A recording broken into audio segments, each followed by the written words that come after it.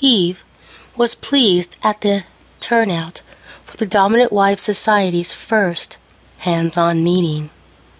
The 6 couples, all the females being her friends as well as dominatrixes. All of them had brought their husbands. It was a better turnout than Eve had hoped and expected. Once everyone had arrived, the males wearing nothing but vinyl shorts and leashes that were held by their wife, and the women wearing their black leather mini dresses with corsets to push up their breasts and make their waists look smaller.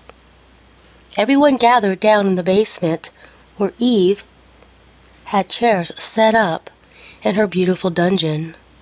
The chairs were dark red velvet for the ladies to sit in, and the males were to sit on the floor next to their wife. Eve's husband was obediently at her side on the floor, wearing his vinyl shorts and leash.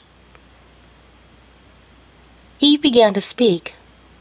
"Thank you, everyone, for coming tonight. Tonight, I am going to teach you how to turn your husbands into cuckold husbands." The wives were smiling.